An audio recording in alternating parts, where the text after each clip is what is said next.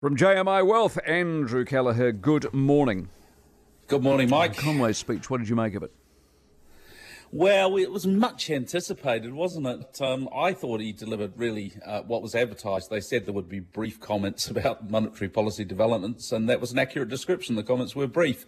It did give us some insight. I mean, Mike, these comments, they're always open to interpretation, aren't they? But my take is that the data releases and developments since November have not generated any material change to the Reserve Bank's thinking with regard to their monetary policy stance. And I think, look, we can make a sensible assumption that what he talked about is the thinking of the RBNZ staff. Now, you've got to remember, that's not the Monetary Policy Committee. That is a separate, but they do give advice to the Monetary Policy Committee, so we assume this is advice that they're given.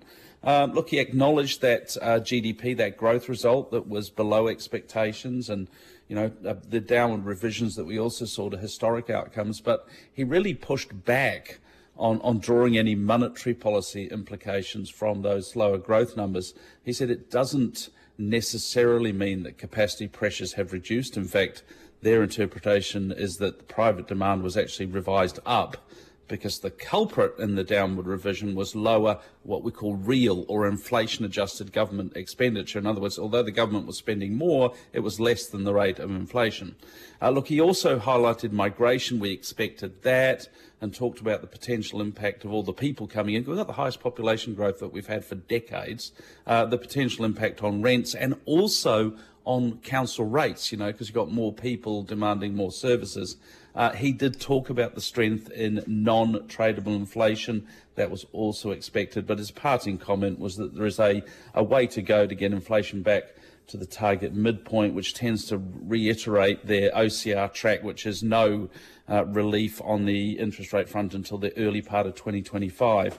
A couple of comments, Mike. Look, this non-tradable inflation issue, I just want to make the comment, some of those components of non-tradable inflation, I don't know how you're going to move those with monetary policy. I mean, how do you move in the fact that, global insurance cover is getting harder to get and insurance is going up? Council rates, because we've got to spend more money on infrastructure. I mean, how does monetary policy address that? But the other thing, Mike, is that the RBNZ needs to keep the market from anticipating rate cuts, because if they do, then interest rates fall and essentially monetary policy eases a little bit. So no dovish pivot from the RBNZ. The fact of the matter is the market didn't change their view on market pricing. The market is still anticipating rate cuts in the second half of this year, which is a different place from the RB. So time will be the judge. Okay, across the Tasman, their story on the old retail front's the same as ours.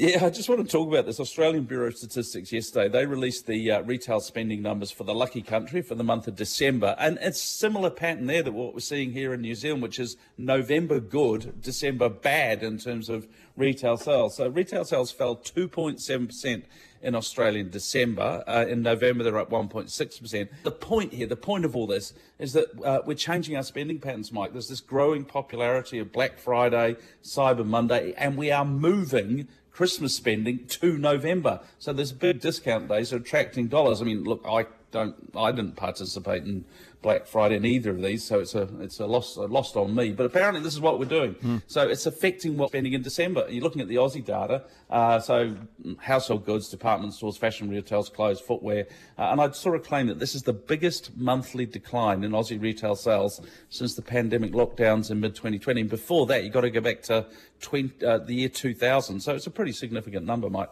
Geez. Numbers, please.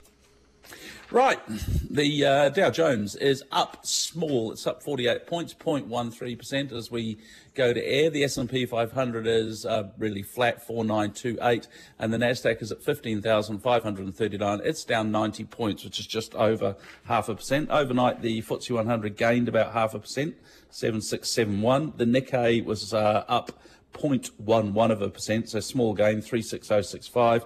The Shanghai Composite lost 1.8%, 2830, so quite a big fall there. The ASX 200 yesterday, they gained 0.29%, 7,600 was the close, and we gained 2 points in the NZX 50, 11,914. Kiwi was a little bit stronger after the speech yesterday, 0.6123 against the US, 0.9287 against the Aussie, 0.5646 euro, 0.4829 against the pound, 19.47 Japanese yen. Gold is trading at $2,035 and Brent crude $83.03. You have a fabulous day. Andrew Kelleher, jmiwealth.co.nz.